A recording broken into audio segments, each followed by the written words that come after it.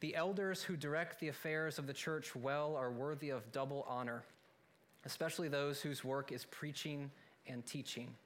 For the scripture says, "Do not muzzle an ox while it is treading out the grain, and the worker deserves the wages. Do not entertain an accusation against an elder unless it is brought by 2 or 3 witnesses. But those elders who are sinning, you are to reprove before everyone so that the others may take warning. I charge you in the sight of God and Christ Jesus and the elect angels to keep these instructions without partiality and to do nothing out of favoritism. Do not be hasty in the laying on of hands and do not share in the sins of others. Keep yourself pure. Stop drinking only water and use a little wine because of your stomach and your frequent illnesses. The sins of some are obvious, reaching the place of judgment ahead of them. The sins of others trail behind them. In the same way, good deeds are obvious, and even those that are not obvious cannot remain hidden forever." This week, we're looking particularly at elders. There's some difficulty here with who this term refers to, whether it be the older men in the group. Last week, we talked about the older women in the group, particularly the widows. This week, sometimes people will say that that group of elders is the older men that didn't have that support system. But here, it seems to be functioning in a bit more of a specific technical term where Paul is identifying the elders as leaders of the church. A few weeks ago, we looked at the bishop or the overseer, and then the week after that, we looked at the deacons, these people that have places of authority or leadership within the church.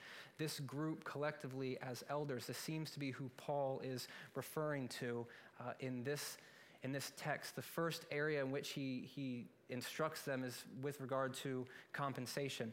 Side note, I hope you've noticed the new projector and the new screen.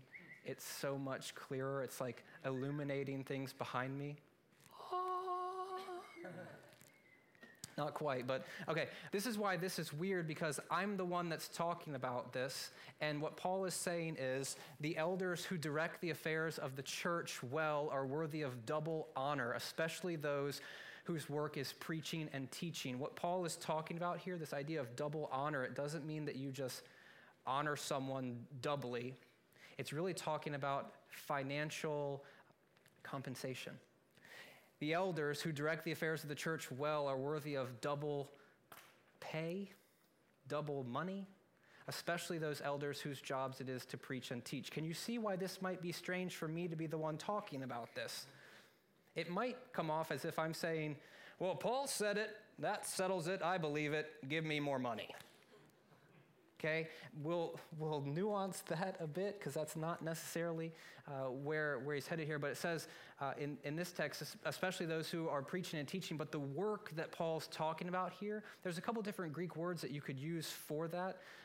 The more common word would have to just do with working in whatever capacity. The word that he's chosen here is usually used in a context of like laboring in the field, like sweating. If you guys were looking closely while I was singing, hopefully you weren't. I mean, I was completely drenched. It's like 150 degrees in here. And I told you again, I've told you this before, like my Barry White smooth vocals could lull you to sleep very, very quickly. Yes? No? Here, though, it's talking about this work of preaching and teaching as something that's really, really hard.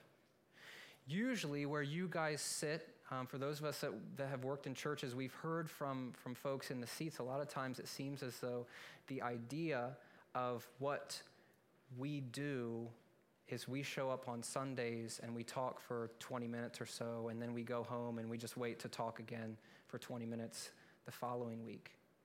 I've cited this survey in the past, though. For others, they lump a lot of responsibilities on pastor-type people. There was a survey done not 6 months ago where a pastor was trying to get an idea of what people in the seats expected their pastors to do for them. They had all these different jobs listed out: counseling, praying, preparing, teaching, leading groups, all these things, and they had time increments. And when everything was said and done, the people in the pews wanted their pastors to be working 60 to 80 hours a week with all the different expectations that they had on on people. Here it seems that Paul is focusing on that a little bit by saying that the work that happens in the church is a difficult work, whether that be the preaching, the teaching, or all the other things that go along with it. I want you to hear this. There's a text in Hebrews 13 that talks about entrusting yourselves to the authority or leadership of a local church body, because those leaders are overseers of your souls. I want you to know that whatever you do with this, know that you collectively are always on my mind. How many of you just went to the song, "You're Always on My Mind"? Anybody? Okay, a couple of you, the over 40 crowd. I want you to know that this is not just something that we have entered into casually, or this is something that we just do for 20 minutes on a Sunday. This is us entering, hopefully, into relationships with you, mentoring, discipling, being available for whatever it is that you need. And what Paul's saying is here, the people that do that are worthy of double compensation. He goes on to say, for Scripture says, do not muzzle an ox while it is treading out the grain. What Paul's doing here is he's appealing to an argument used in the Old Testament that has to do with how we care for animals, and saying if that's the case with animals, it should be the case with pastors and teachers and people in that as well. He also cites Jesus here, the worker deserves his wages.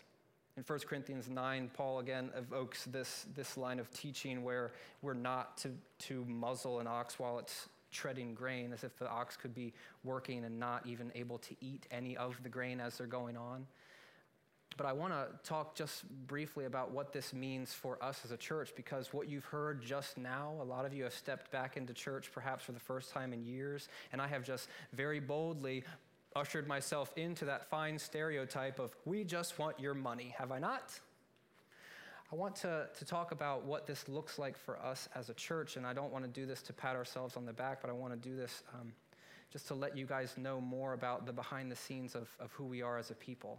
Over the past few weeks, it's become glaringly obvious to us that we have failed in communicating who we are to a lot of you. When Doug and I and a couple families decided to start this church, one of the things that we wanted to kind of subvert was this typical trend within the American church of devoting all the money that comes in to a building and to salaries. I think a conservative average of new churches, 75%, maybe even up to 80% of that money is devoted to paying for a building and paying for people to be in those roles. Doug and I, right off the bat, kind of rejected that and wanted to completely flip the script. So as it stands right now, Doug and I split 20% of the budget that we have, and we've budgeted over 30% to go back out into the community. We've done this in some ways that are kind of good and some ways that might not be so good. Early on, we wanted to try to help break the cycle of single moms and poverty, particularly with folks that were trying to work a job and then having to pay for daycare. So we went to different daycares and just asked for names of people that needed help, and we showed up and we paid their daycare. We've tried to step in the gaps and help a lot of the people here with different needs, and just being able to try to walk alongside of you and help shoulder some of the burden. Last week we talked about the baskets that we gave to the teachers of West Salisbury, and hopefully this came across clearly. The money that we give here on a weekly basis is used to go back out into the community because we care about building sustainable relationships with the people around us, because we want to try to give them a different picture of the church and Jesus, where it's not just, we want you to show up in this building and come to our big events. We actually want to show up and become living, tangible, very clear pictures of who Jesus is. There's this idea in the New Testament where Jesus takes on everything that we needed him to take on, that we couldn't take care for ourselves. And when we understand that and we have that idea, it should change and transform who we are in not only the things that we say and the things that we decide to do or not do, but also in the way that we live our life, where it's not just about us, where it's not just about our family, where it's not just about our things or our bills or our whatever. It becomes about the people around us. There's this picture in the early church in Acts 2 and Acts 4 where the community cared about one another, taking the shirt off their back to give to someone who needed a shirt.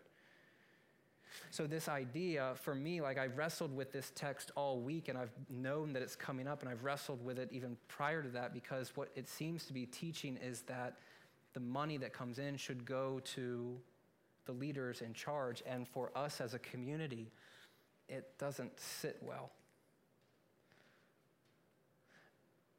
I will be honest with you, though. Having been a part of this community for 18 months, it's hard. It's hard to lead effectively. It's hard to be there for you when I'm working another job, when I'm doing my school stuff, when I'm trying to be a husband and a father at home. It's hard to balance all these things, and at times I know that I've dropped the ball in any one of those 4 different arenas. It's usually the school. I'm in year 7 of a doctoral program. It's an 8-year cutoff.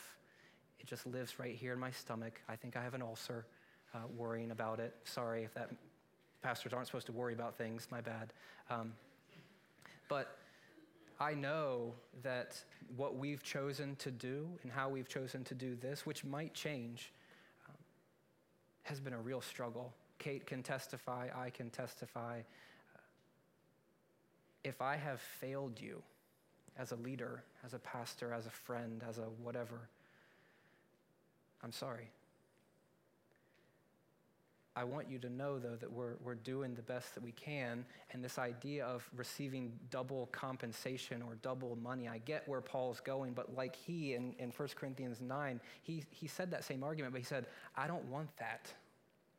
And I think Doug and I have been there for a long time. We don't want that. We don't want this place to become a thing that we do to pay the bills. We want this to always be something that we do because we love Jesus and we love you. Having said that, we need help. This doesn't work if it's just a handful of leaders that are trying to invest in 75, 80 people on a given week. It has to be where we buy into this idea of the priesthood of all believers. Whether you've been to seminary or not, if you love Jesus and you follow him, you're pastoring someone, or you should be. And we want to affirm you and help you to step into that role where we learn what it looks like to lead really well, to find people on the margins and invite them in, to find people that might even surprise you in the baggage that they're bringing, and put your arm around them and say, Jesus loves you, not in a stupid, kitschy sort of way, but in a very meaningful way where you actually put life to that by being there for them in the midst of all the junk that they go through.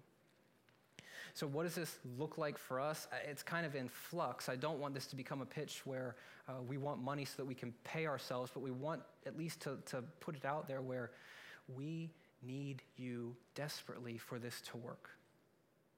We leave here weekly excited about what God's doing in your lives and in the lives of this community, and we want to encourage you to begin to walk that out in discipleship-based relationships like Paul and Timothy.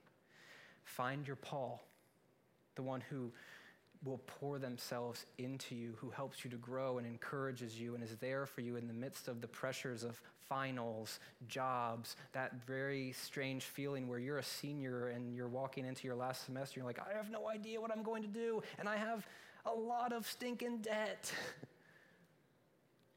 Find people that can invest in you, but also don't leave it there. Find people that you can invest in as well. This place is filled with folks who want someone to show up and say, come over for coffee, let me buy you lunch, let me be there for you.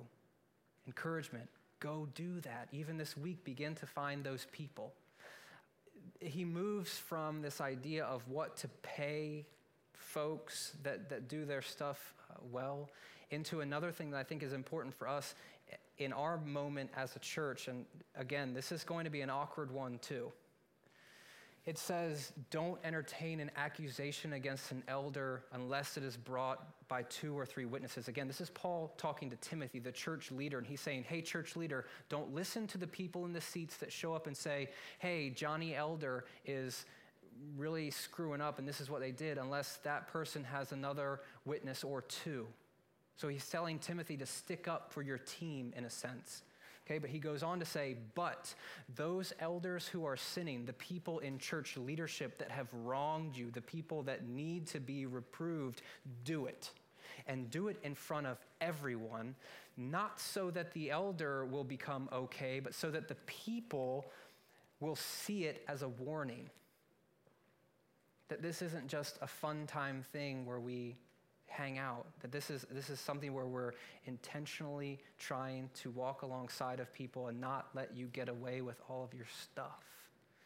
That sounds kind of scary, but for Christians that have Christian friends, you know what I'm talking about, where you just fall into these routines of just living life, doing whatever it is that you want to do, and nobody calling the other person on their stuff. Nobody having the guts to say, hey, there might be a better way.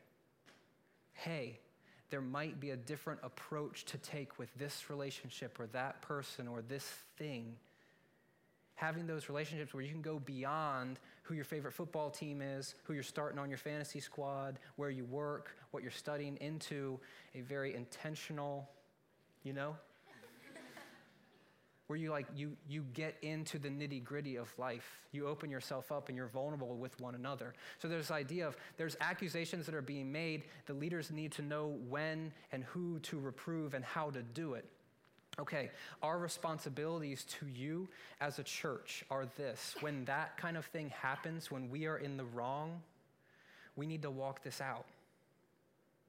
We need to stand up here and say, I'm sorry. We need to stand up here and say, we won't allow this to happen. If we're going to be overseers and protectors of your souls, we have to be fighting for you. We have to be protecting you.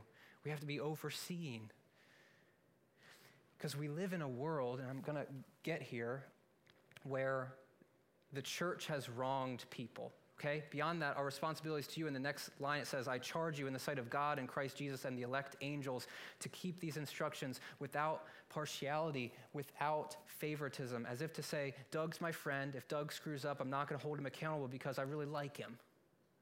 We can't walk that out. And also, we can't be hasty in the laying on of hands, meaning we can't be hasty in ordaining certain people to leadership who are not ready. There's this call within the book to really care for the structures of the church so that the right people are in the right places so that we don't have to walk this out where we've wronged you every other week.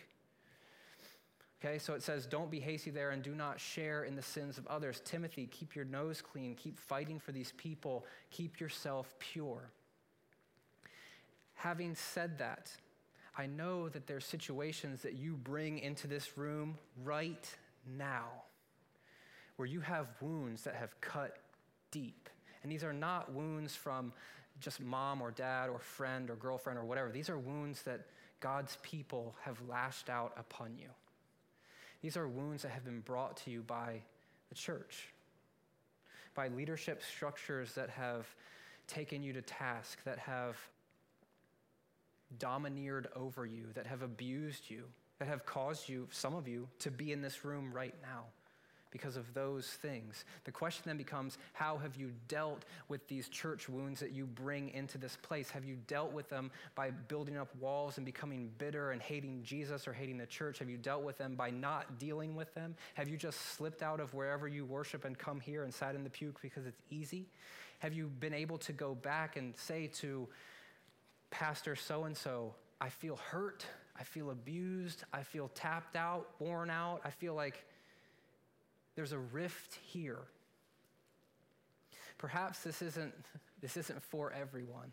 The looks on your face lead me to believe that it's not for a lot of you, but hear me say this. Each week as we take communion, whether or not these things have happened in the church or in life or whatever, we're very good at becoming bitter. We're very good at becoming jaded. We're very good at expecting the worst out of people because of what others have put us through. I want to say, fight through that mess and allow us to help you fight through that mess. for the folks that haven't walked out this passage where they've heard your accusations and they have the witnesses and they've enacted discipline where they've cared for you, when that hasn't happened, allow us to step in the gap, put our arms around you and help those wounds to heal, because you're worthless to the church, to your relationships when you carry this heavy guard, because you won't let yourself be vulnerable anymore. Fight through the bitterness, the jadedness, the hurt. For some of you, this is your church life. You've bounced around because people have hurt you. For some of you, this is your family life. Mom, dad, sister, brother, whatever. Like, people have played a role in your life where they've kept you down, where they find out things about you and then they push you down, or they ostracize you, or they push you out. It seems as though there's an implication here where we need to move beyond that, where it's not just about letting the people in power stay in power and lord it over you, but fighting through that, fighting for reconciliation, fighting for hope, fighting for grace, and fighting for forgiveness. A lot of you in this room need to forgive.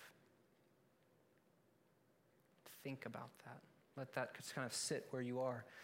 He moves on from here into this weird, very weird transition where it's stop drinking only water. So it's like this really heavy thing about elders should make some money if they're any good, because, an ox should be able to eat some grain on the way. And,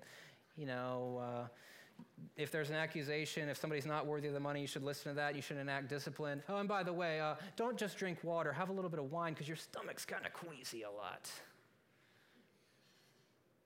Right? I mean, it's a strange transition where Paul goes into this idea of stop drinking only water, use wine because your